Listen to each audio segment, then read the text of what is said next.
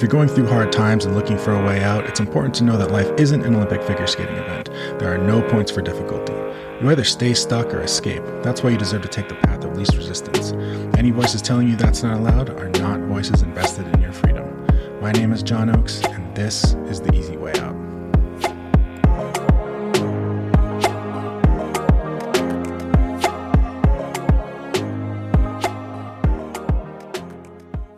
Hello and welcome.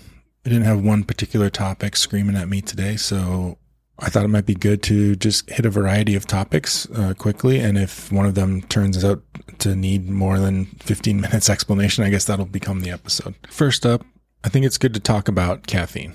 This is something I've been reevaluating a lot in the last few months. But at first, there's some basic best practices, like, for instance, don't drink too much caffeine. You can use caffeine to improve your workouts, or some people use it to improve their productivity. You know what caffeine is for. And there are sensible tips like gauging how sensitive you are to it and understanding that caffeine has a very long half-life, which is science talk for it stays in your system quite a while. And it goes through changes where it chemically alters as it's being metabolized. And that can have bad impacts on your sleep, even many hours after you've consumed caffeine. So moderating, curbing it earlier in the day, all these are best practices, smart things to do. Caffeine is a bit like food in the sense that we can pair it with almost any situation. You can, if you're having a stressful day, caffeine. If you're having a chill day, caffeine. If you're doing work, if you're being social, if you're celebrating, if you're mourning, it just goes with everything. And a lot of people grew up in families or cultures where food was very much that way. And so they learned to attach food to quite a variety of emotions, not just the classic depression or anxiety or sadness, whatever the most common emotions are. But I had an interesting experience that really got me thinking about usage of caffeine wholesale. Like, what is the role that it's playing in my life? And am I happy with that? It actually happened in a meditation. I was in a good meditation. It was a very visual one where I'm being taken to different scenes and I'm seeing things and just letting my mind go where it wants to go and touch lightly, move on to the next thing. But I started to get this sense that something wanted to tell me something. And I was like, okay. So I start paying a bit closer attention and it bounces me around. And then all of a sudden I'm in a car in the passenger seat at a certain intersection where I grew up. In the driver's seat is somebody who was abusive to me, and time spent in the car with that person was one of the first things I realized was a platform for abuse as I came to learn what was really going on in my childhood. And so I'm in this car and I'm like, okay, what about it? I'm aware that this person was abusive. There's still levels of acceptance that I need to go through. So is that what we're focusing on here? And I just stayed in that passenger seat and I looked around and then I saw it.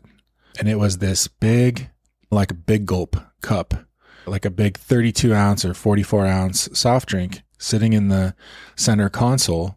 And of course it was filled with Diet Coke.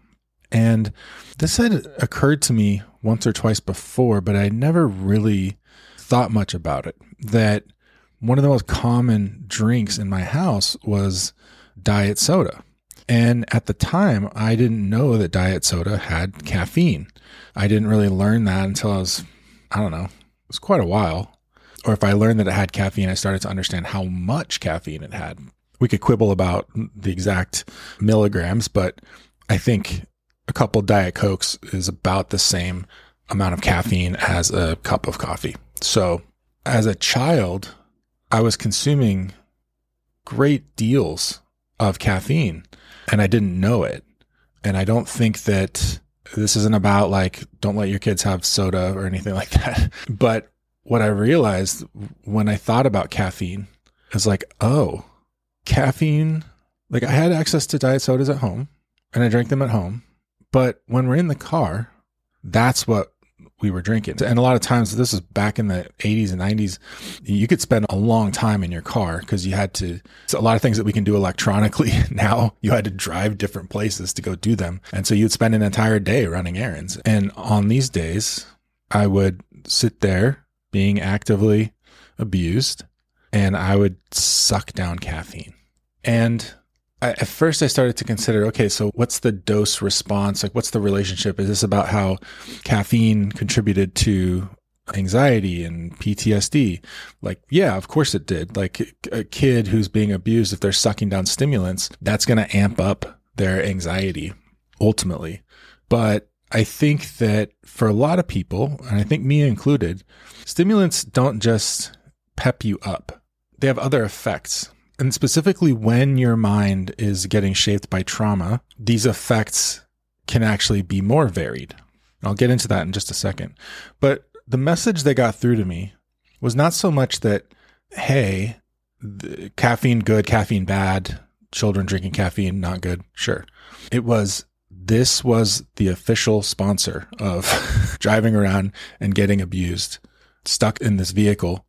This was the official beverage of driving around, of something that took up a great deal of my life. And so the message was more like, realize that this was a companion. This was, even at a time when I was learning to use food to help regulate my emotions, I was also using caffeine to regulate my emotions, specifically to weather the storm. And when I started to think about what I use caffeine for in adulthood, do I use more caffeine when I'm well or when I'm not well? So I asked myself, what is the role of caffeine in my adult life? Is it to give me energy? Well, we all know that caffeine doesn't give you energy. It can borrow energy from later. It can force your mind and body to focus more on your tasks, to make you feel a sense of ability, permission to get things done. That this is really what we call energy is really, it's not a reserve tank. It's like a throttle. And oftentimes when we're faced with stressful activities, our brains throttle our energy down so that we won't do the stressful activity. It's simple survival, right? We don't like stress. So let's not be around the things that stress us. And I teach a lot about this specifically in the motivation and energy module of my course that lives inside my coaching program. So after formalizing that content and teaching it, I started to have a different view on, okay, let's think about how I manage my energy. It's like, yeah, maybe I'll actually apply some of the stuff that I teach. So that was the first realization. I use caffeine as a response to stress. It's not just for energy, it's for stress management. And what specifically does it do when I'm stressed?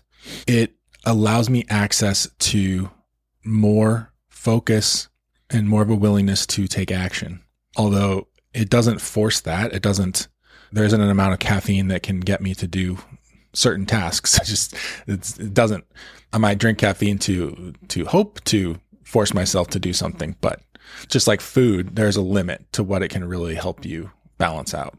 One thing that people who went through abusive childhoods is that it's very normal to exhibit a lot of the symptoms of ADHD, even though your brain may be neurotypical. It's just that a lot of the symptoms of chronic PTSD start to look a lot like the symptoms of ADHD. So if you have a lot of trouble with your productivity, lack of focus, intrusive thoughts, feeling like you're just bouncing around in your head from one idea to the next and not even like in your body a lot of the time, you'll notice that stimulants almost have a calming effect. This is why many people with ADHD report that their stimulants actually make them feel less wired in a way, because it's allowing their brains to focus, which is actually lowering the overall activity inside their brain and the accompanying stress.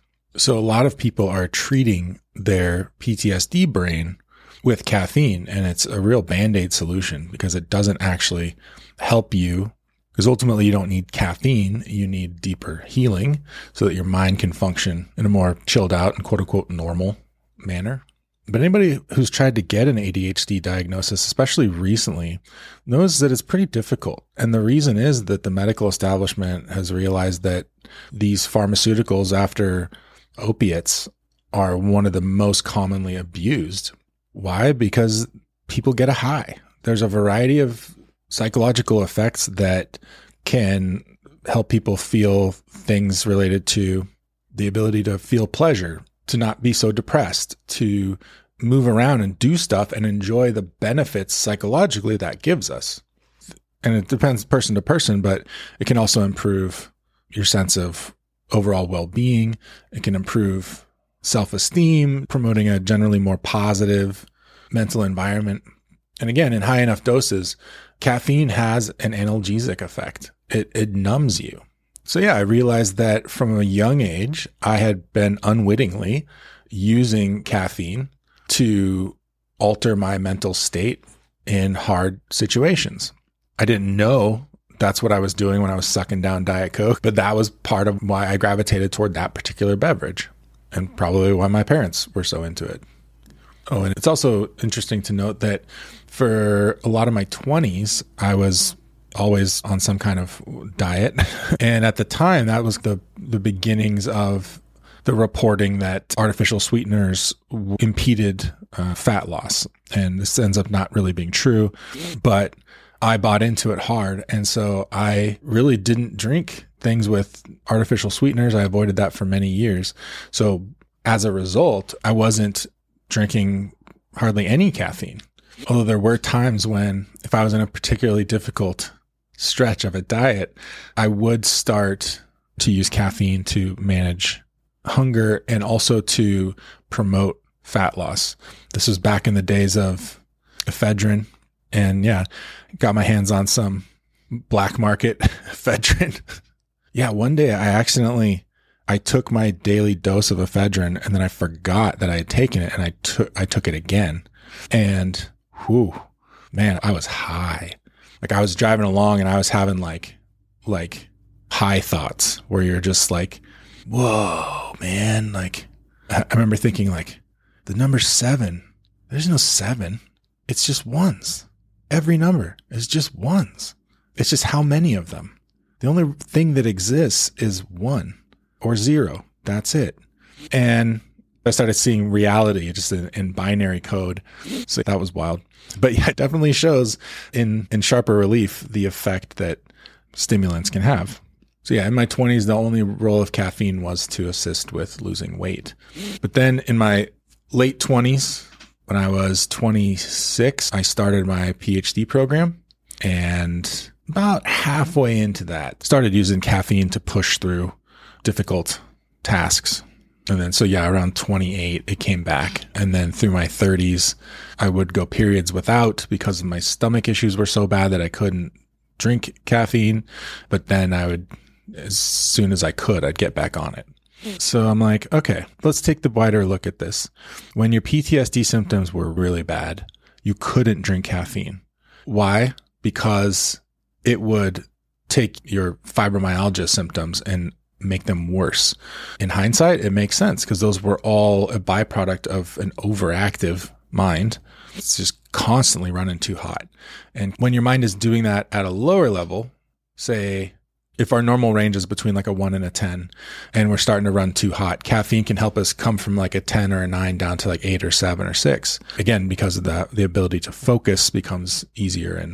But when your brain is at like 45, caffeine does not help. It's just pouring gasoline on the fire. And yet, as soon as my health improved enough, I would get back on it. Why?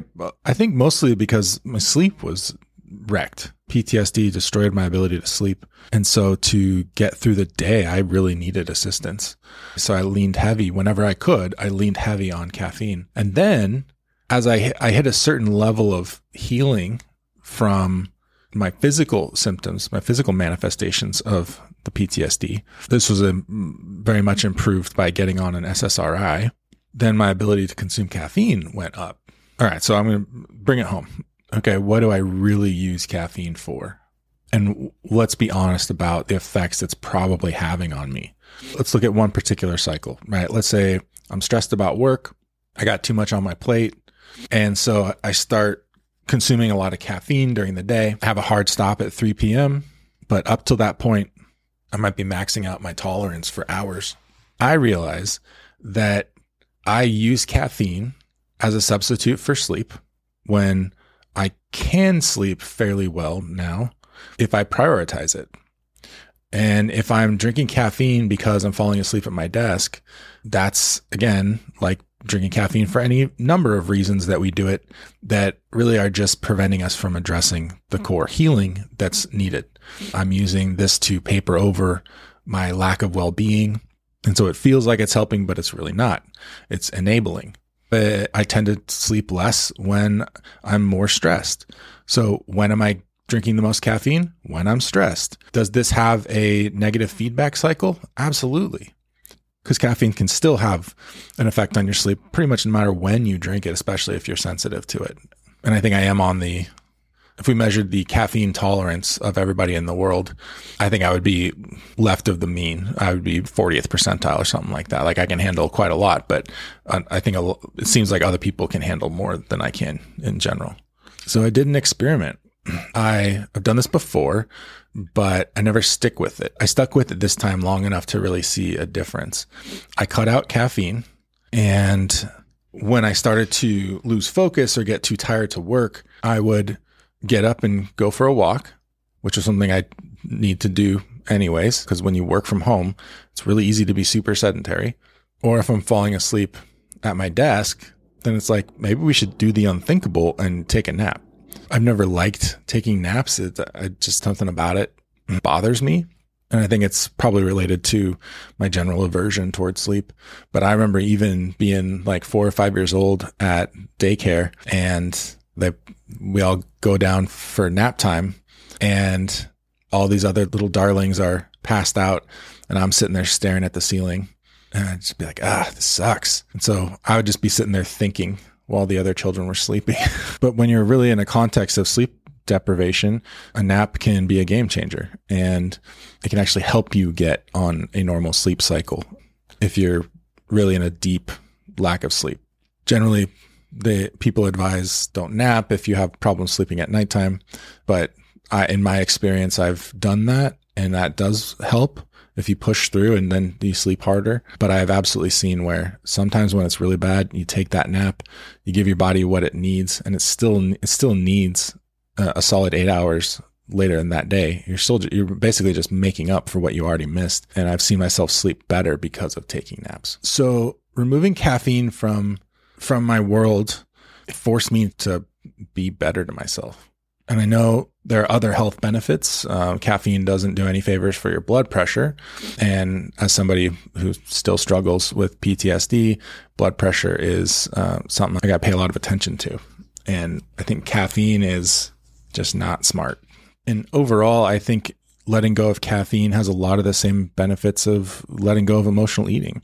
I end up getting more in touch with the reality of what I'm feeling and not feeling like I need to push through things. Like if I don't want to work on something, instead of just being like, fuck it, I'm just going to gas up and attack, I'll have to consider, okay, why am I so reticent to do this task? Why am I so disinterested in this? And there's usually some kind of discomfort. Something's unsettled. There's a fear that's lurking in the back of my mind that's pumping the brakes. And actually dealing with that lends itself to a more healthy and peaceful inner world. Same as happens when we let go of emotional eating. You tend not to go back to emotional eating because your quality of life is so much better when you're not actively engaging in that compulsion. But like any lifelong compulsion, it can come back. It can work its way in, and it's little by little. So do I currently drink caffeine? Yes, but I drink a lot less. I'd say my max now is probably half of what I would drink on a high intake day. I've sworn off Diet Coke, if not chemically, symbolically. Nothing against Diet Coke, nothing against the good people at the Coca-Cola company. It's just not for me. It's just an unnecessary linkage to the past. And when you're healing from trauma, the more of those linkages you can sever, the better. One of my personal areas of focus is my sleep. I don't want to say it's a goal, because ultimately I'm making the decision to stay up too late. So there's not really a point in making a goal to make my decisions differently. I would just look at how I'm forming my decisions and why and get to the bottom of it. So yeah, for me, it's an area of focus. And I think I've gotten to the bottom of why I still avoid sleep. And it has to do with things in the daytime. So it's actually not about nighttime. It's about what I do when I'm right now, this part of my day. And maybe that's a topic for another podcast because I think it's pretty interesting. So will I eventually go off caffeine entirely? I think so. I think that I need to admit to myself that it's not as beneficial as I like to believe, and that a lot of what I'm getting from the caffeine is a temporary solution. It's a temporary Band-Aid to deeper solutions. And sometimes when we have a lot of Band-Aids, it just makes it easier and easier to get by and just put off the focus on our healing. That is really what we need more than anything. So I think I definitely know what would be best for me. So certainly minimizing it is going to be the plan going forward. Many people listening to this probably are in the same boat, probably have a relationship with caffeine of some kind, and sleep struggles are very common these days. So I hope that this was helpful. I hope that this allows you to pause and reflect on this and maybe make decisions that are more in alignment with your well-being, even if it feels weird, even if it feels like, whoa, I'm not going to drink coffee. Like that's my thing. But to, just like with emotional eating or letting go of any compulsion, start to notice how good it feels and then let that motivate the changes. All right, I guess I'll wrap it up there. If you have questions that you would like answered on the podcast, you can email them to me. My email's down in the show notes. Make sure you're subscribed to the podcast. Leave me a review. That would be great. I would really appreciate it if you could leave me a review on iTunes or Spotify. Super easy. Takes 5 seconds. You can do it. I believe in you. All right. Until next time.